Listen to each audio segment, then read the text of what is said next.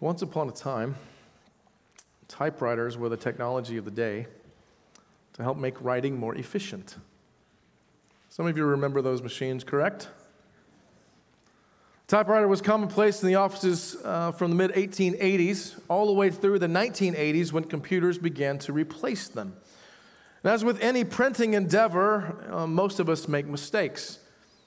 And while erasing with a pencil is quite easy, erasing ink from a typewriter is a little more difficult. Yes, children, it wasn't as easy for us to erase our stuff as it is for you to swipe and delete on your handheld device.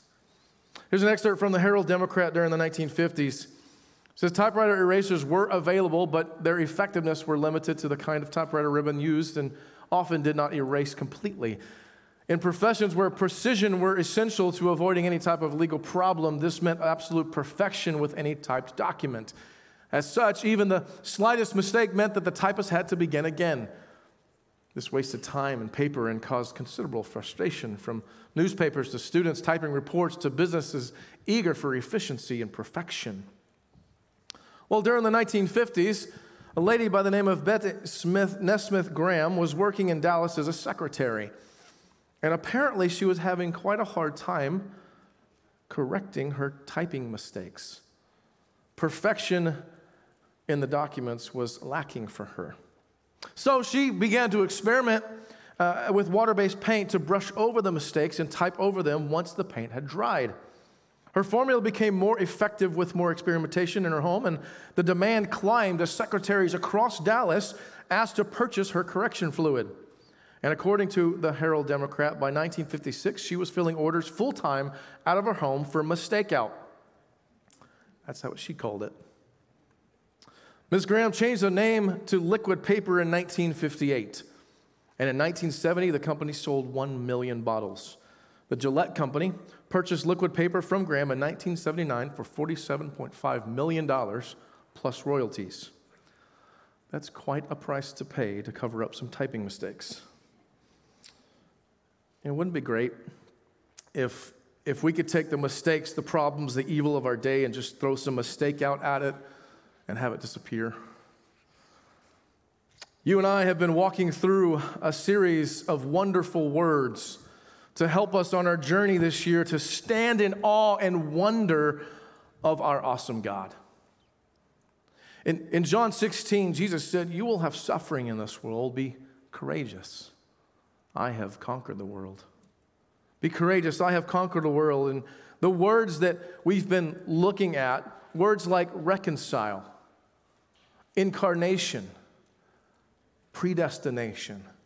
These words help us to be courageous because they remind us of the work that God has done for us in order to rescue us from ourselves. Today, our word is erasure. Erasure.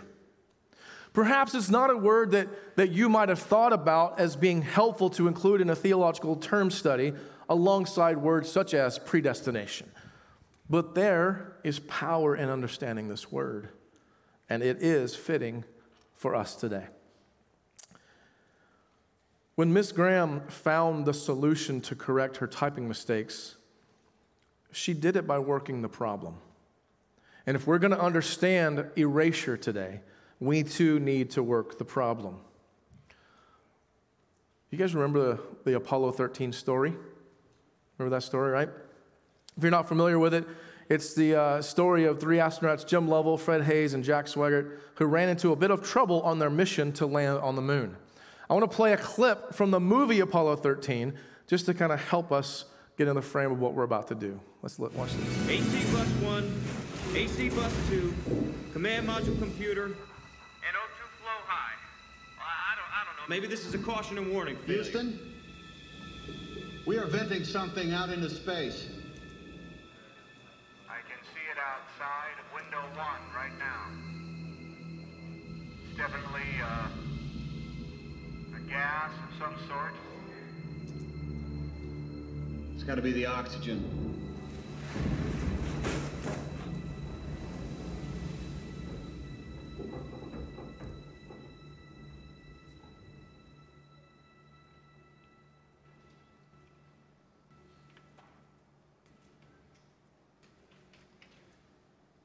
Roger, Odyssey, we copy your venting.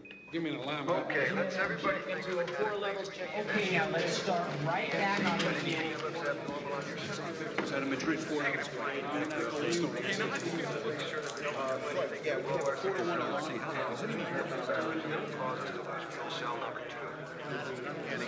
Okay, listen up. Quiet down, people. Quiet down. Quiet down. Let's stay cool, people. Procedures, I need another computer up in the RTCC. I want everybody to alert your support teams. Wake up anybody you need, get them in here. Let's work the problem, people. Let's not make things worse by guessing. Life can routinely bring chaos and crisis. We can be going about our day on mission, doing what we're supposed to do, and then bam, chaos.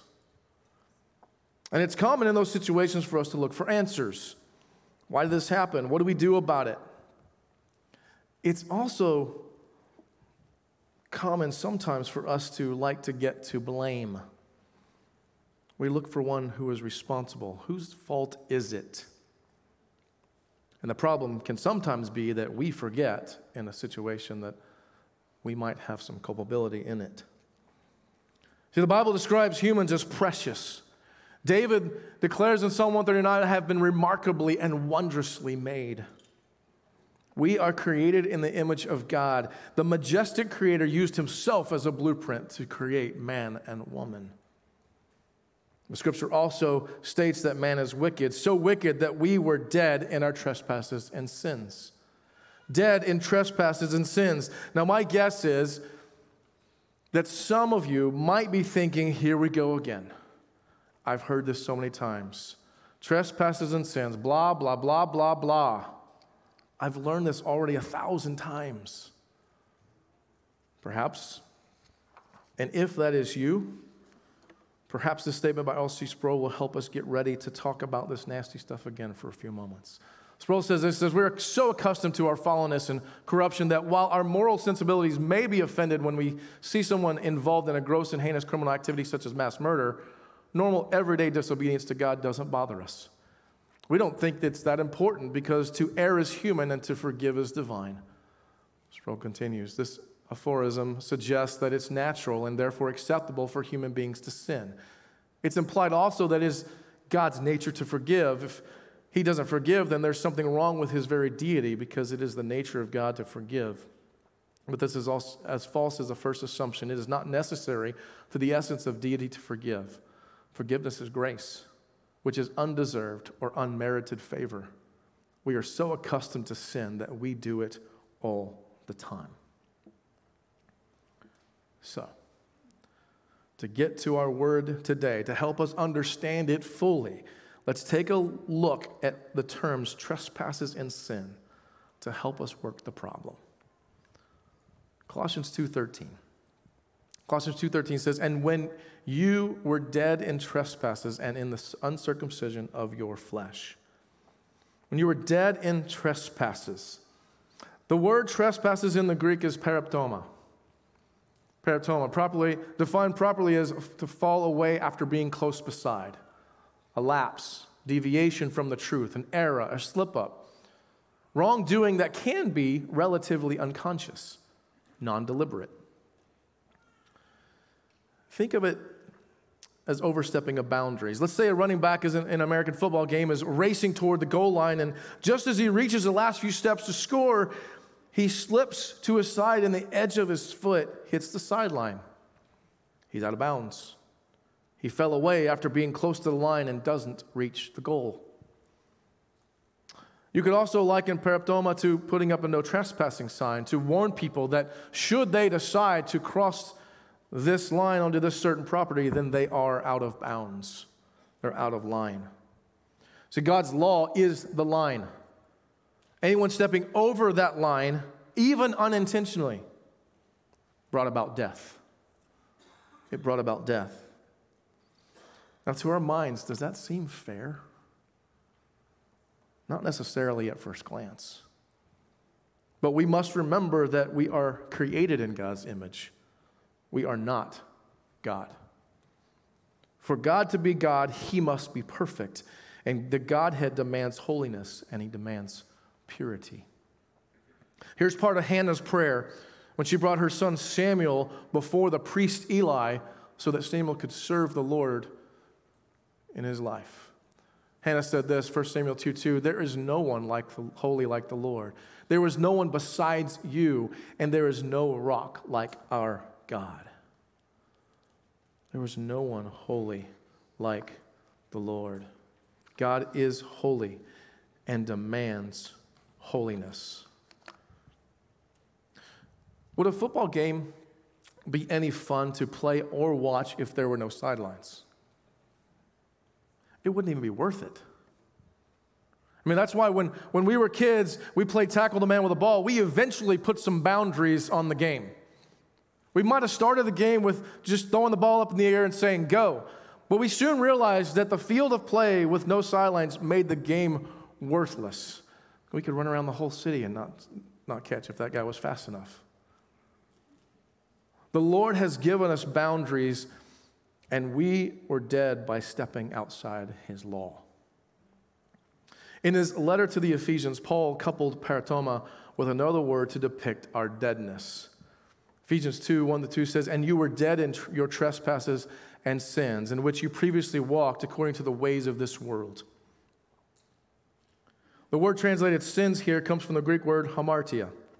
Now, hamartia is one of the most common words used in the New Testament to describe the human condition. Here's the definition. Properly, it means no share or no part of. It's loss or forfeiture because not hitting the target. Sin, missing the mark. It's also a brand of sin that emphasizes its self-originated, self-empowered nature. It is not originated or empowered by God. Not originated or empowered by God. All right, for those of you who have studied hamartia, who studied sin, this term before, what's the most logical verse that we're going to read next? Somebody shout it out. Romans 3:23, you're right, all right. Everybody's paying attention, good. For all have sinned and fall short of the glory of God. For all have sinned and fall short of glory of God. All have missed the mark. All have not been able to reflect the glory of God perfectly. This statement is a summary, though, of what Paul has been talking about before. And I want to read a number of verses to get a little bit more depiction of what this fall looks like. Romans 3:10-18 says, there is no one righteous, not even one. There is no one who understands. There is no one who seeks God. All have turned away. All alike have become worthless. There is no one who does what is good, not even one. Their throat is an open grave. They deceive with their tongues. Viper's venom is under their lips. Their mouth is full of cursing and bitterness. Their feet are swift to shed blood. Ruin and wretchedness are in their paths, and the path of peace they have not known. There is no fear of God before their eyes. There is no fear of God before their eyes. Now, I know this truth. I've read this passage a number of times. I've learned this before. But still, in my humanness, my fleshness, I'm like, there's really nobody good. There's nobody righteous. I mean, there's been some really great people throughout history. I've read about them. I've watched documentaries and movies depicting their lives that they took care of people. Surely one of them is righteous. Here's three men in history that are considered to be great by many. King David, Martin Luther King Jr., Ravi Zacharias. In Acts 13:22, we see the description of King David of Israel said this way. It says, after removing him, Saul, he raised up David as their king and testified about him, I have found David, the son of Jesse, to be a man after my own heart, who will carry out all my will. God described David as a man after his own heart. Before David became king, he was honorable. Remember the time that he was hiding in the cave? He was trying to stay away from Saul, who was trying to kill him? And all of a sudden, he ended up in the same cave as Saul, and he had a chance to take him out. He had a chance to kill his enemy. He didn't. He didn't because it was going to be dishonoring to God. I'm not so sure I would have been restrained. I mean, I have rights, you know. What about Martin Luther King Jr.? He was a good guy, right? After all, our nation made every third Monday in January a day to honor him. Listen to this portion from his famous speech in 1963. Dr. King says, "We must forever conduct our struggle on the high plane of dignity and discipline. We must not allow our creative protest to degenerate into physical violence. Again and again, we must rise to the majestic heights of meeting physical force with soul force. The marvelous new militancy which has engulfed the Negro community must not lead us to a distrust of all white people, for many of our white brothers, as evidenced by their presence here today, have come to realize that their destiny is tied up with our destiny." See, Mr. King seemed to understand the truth in the midst of some great sin and seemed to lead well, to help others do what is right, to honor people, to bring them together no matter their skin color. He sounds like a great man. What about Ravi Zacharias? Zacharias was a Christian apologist who wrote many books, and he was excellent in debate, trying to help people understanding the deep truths of Scripture. He seemed to have a winsome way to take a hard question about faith and highlight the truth without being rude. He was firm and gentle at the same time. Every time I watched a video of him, certainly he was a good guy also, right? I mean, I suspect many people came to know Jesus as a Savior because of his work. Surely these guys are righteous. Along with their great accomplishments and things done for the betterment of people, do you know what these men have in common? It appears that they were all womanizers. It appears that they were all womanizers. We know the story of David's infidelity. He took many wives, which he was not supposed to do. And the infamous story of him taking Bathsheba to his bed, lying, and then killing her husband reads like a headline from CNN. While rumors circulated for years that Dr. King was involved in extramarital affairs, recently Mr. David Garrow, one of King's most prolific biographers, uncovered evidence that Dr. King may have been involved with around 40 women. Apologist Ravi Zacharias passed away in May of 2020. Shortly after his death, a report appeared about a sexual immorality with a few women at some spas he held ownership with. In December 2020, Ravi Zacharias International Ministries confirmed the allegations after hiring a firm to investigate. How heartbreaking. It's gut-wrenching. Guys that I would like to look up to, I can learn from. They're not righteous either. And before you and I get caught up in our own goodness and compare our lives to these men saying, well, I'm not that bad after all, let's take a moment to make sure we are thinking clearly. Let's continue in Romans 3, verse 13 says, their throat is an open grave. They deceive with their tongues. Viper's venom is under their lips. The throat, described as an open grave, is a graphic declaration of being dead in sin. See, graves were closed up to hold the stench and the gross visual picture that happens with a decomposing body. It was to hide those things. Have you ever lied? That lie, no matter how small you think it is, reeks as it pours out of your mouth. You ever said anything hurtful to someone?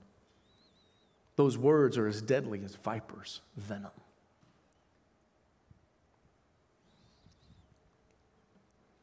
Their mouth is full of cursing and bitterness. Their feet are swift to shed blood. Ruin and wretchedness are in their paths, and the path of peace they have not known. There's no fear of God before their eyes. There's no fear of God before their eyes. I've listened to a lot of people, read a lot of stories over the last number of months, and I've heard a lot of nasty comments. A lot of nasty comments, even from those who are brothers and sisters. And I'd like to read some of the kind of statements that I've heard between a few groups of people. Few groups of people. Some similar comments that I've heard. Here's the first. I've heard a Trump supporter say something like this: if you don't support President Trump and fight to keep him in office, you are not a true American. How dare you? Do you even believe in God? I've heard supporters of President-elect Biden say something like this: 300,000 people have died because of COVID in the U.S. It's Trump's fault. And if you voted for him, you don't love people. How can you call yourself a Christian?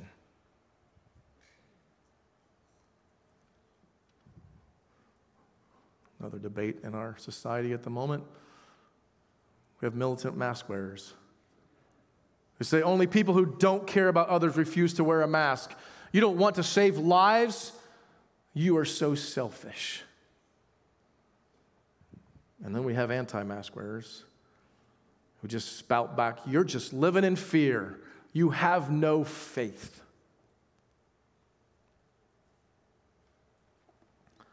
What's common about these depictions? Well, they're all half-truths. And a half-truth is a lie. See, speaking and acting this way or anything similar is the essence of not fearing God. Instead, is an attempt to control situations in our own strength, which are only in the hands of a sovereign God. And therein lies the problem. When Adam and Eve ate the forbidden fruit, they wanted control. They wanted to know what God knows and be like him. All of us have sinned and fallen short of the glory of God, and we've done that simply by worshiping ourselves. Our wants, our desires, our rights. The idolatry of self is strong with each one of us. Romans 5:10 declares we were enemies of God. Romans 6:17, you used to be slaves to sin. Sin is deceptive and it hardens our hearts, according to Hebrews 3:13. Hamartia leads to death, for the wages of sin is death. The wages of sin is death, and that's the problem that makes us uncomfortable. We're all destined to die, every single one of us. Our feet lead to death. We cannot stop it, though we desperately try. Whether we die from the current pandemic, a car wreck, or peacefully in our sleep at 98 years old, we are going to die. There is nothing that we can do to change that fact. But not only does our personal sin cause us to die, it can in fact lead to the death of others. This last year, we have seen many cities stormed. Riots spread throughout the country as BLM protests descended upon cities. Last week, the U.S. Capitol was stormed and breached during a Trump protest. It's reported that at least 25 people died in the riots throughout 2020, and 5 people died in the breach of the Capitol. Their mouth is full of cursing and bitterness. Their feet are swift to shed blood. Ruin and wretchedness are in their paths, and the path of peace they have not known. There is no fear of God before their eyes. Pastor Vodi Bakum has been quoted as saying, "We are not seeing terrible things in our culture because we vote the wrong way. We are seeing terrible things in our culture because men love darkness rather than light." The love of darkness leads to mob mentality and death, just as we have seen in recent days. No one is righteous, nor exempt from this evil. We were dead in our trespasses and sins. Dead. Guilty. This is the dark reality that if we pay attention to it, it helps us understand our wonderful word for today and appreciate the work of God. Erasure. Colossians 2:13 and 14 says, "And when you were dead in trespasses and in the uncircumcision of your flesh, he made you alive with him and forgave us our trespasses." He erased the certificate of debt with its obligations that was against us and opposed to us, and has taken it away by nailing it to the cross. He erased. He erased. The word in the Greek is exalepho. It means properly to rub or smear out, completely remove or wipe away, obliterate, remove totally from a previous state with the outcome of being blotted out, erased. Originally, it meant to plaster, to rub smooth, or to whitewash. Later, it referred to wiping out in the sense of to cancel, like rubbing out a writing or seal impression left on a wax tablet. Thus, exalepho was used for canceling obligations or entitlements. This is this comment by William Barclay on erasure. It says, the substance on which ancient documents were written was either papyrus, a kind of paper made of the pith of a bulrush, or vellum, a substance made of the skins of animals. Both were fairly expensive and certainly could not be wasted. Ancient ink had no acid in it. It lay on the surface of the paper and did not, as modern ink does, bite into it. Sometimes, to save paper, a scribe used papyrus or vellum that had already been written on. When he did that, he took a sponge and wiped the writing out, because it was the only on the surface of the paper the ink could be wiped out as if it had never been. God, in his amazing mercy, banished the record of our sins so completely that it was as if it had never been. Not a trace remained. See, you and I, as enemies of God, are just as guilty as the angry mob who cried out to release Barabbas and called for Jesus to be crucified. Our sin left an IOU that we could never repay. Yet God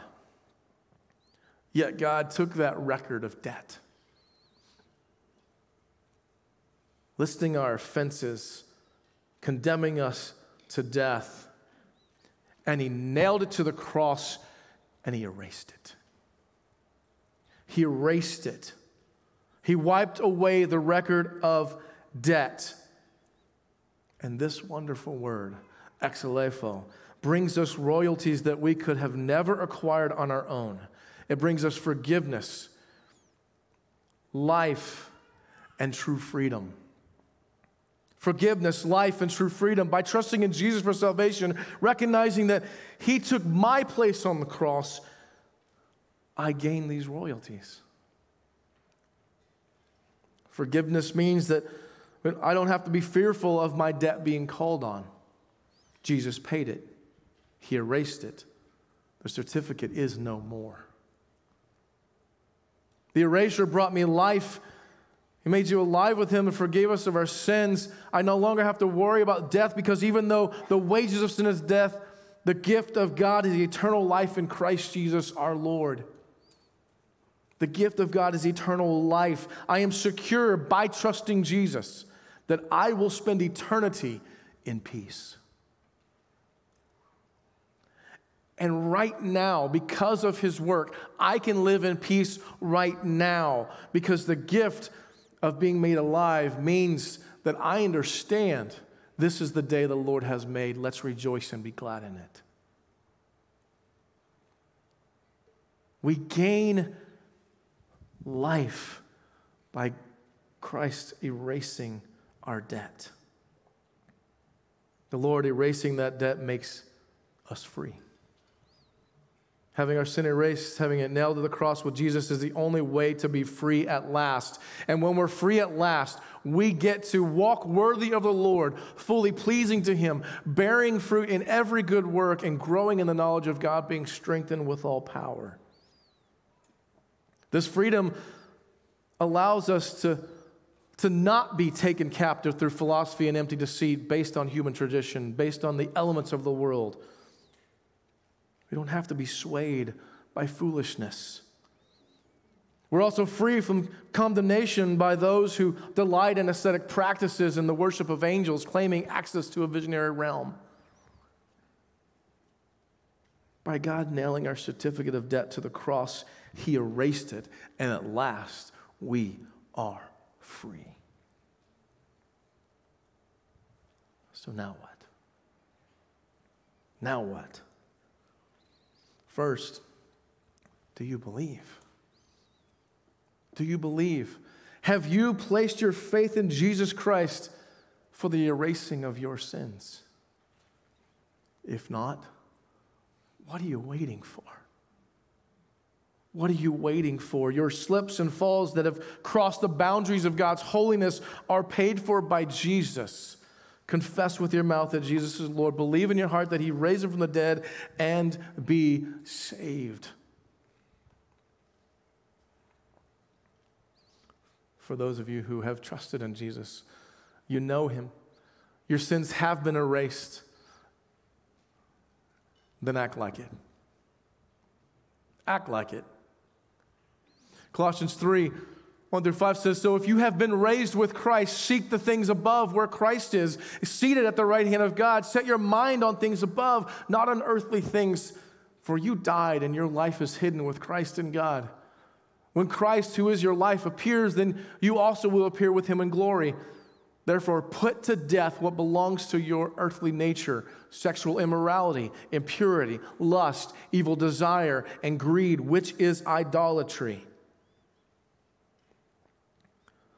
Put to death what belongs to your earthly nature. Seek what is above.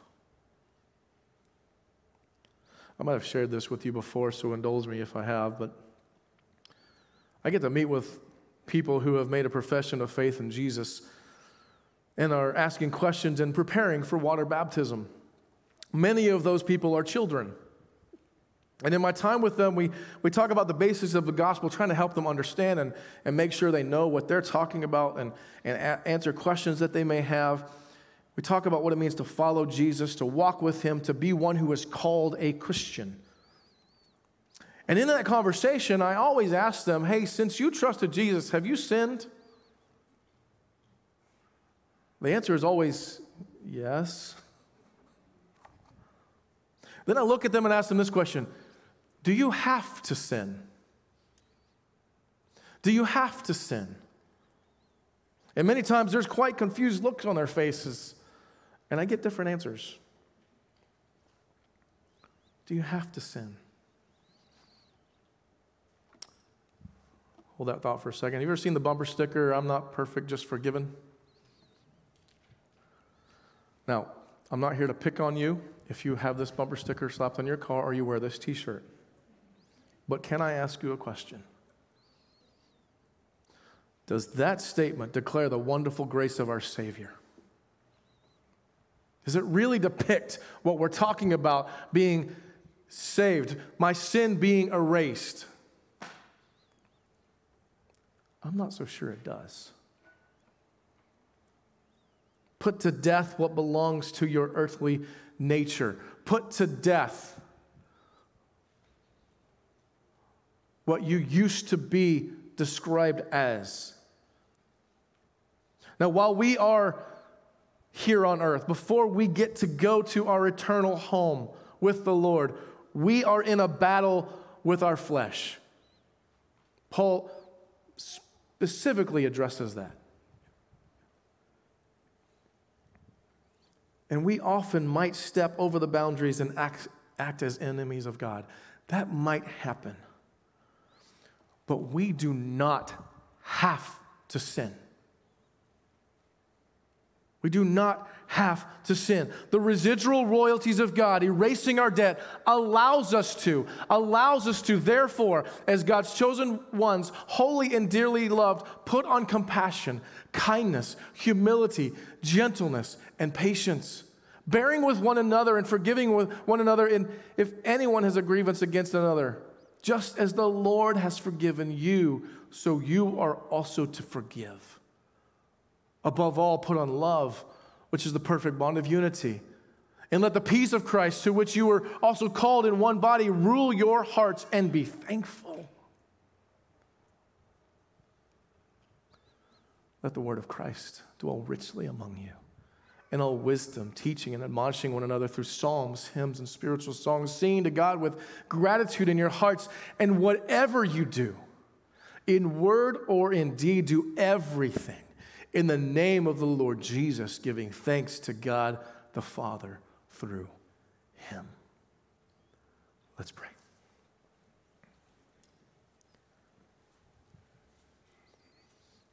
Almighty God, there's so much in that.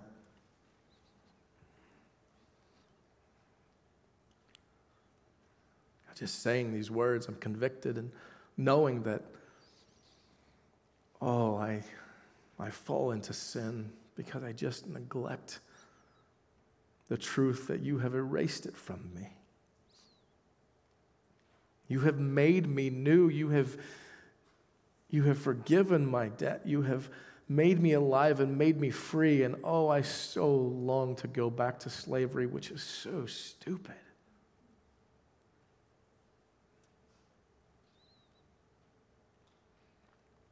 But thank you. Thank you that your mercies are new every morning. That right now, no matter what happened even in the last few hours, because of your grace, I'm free.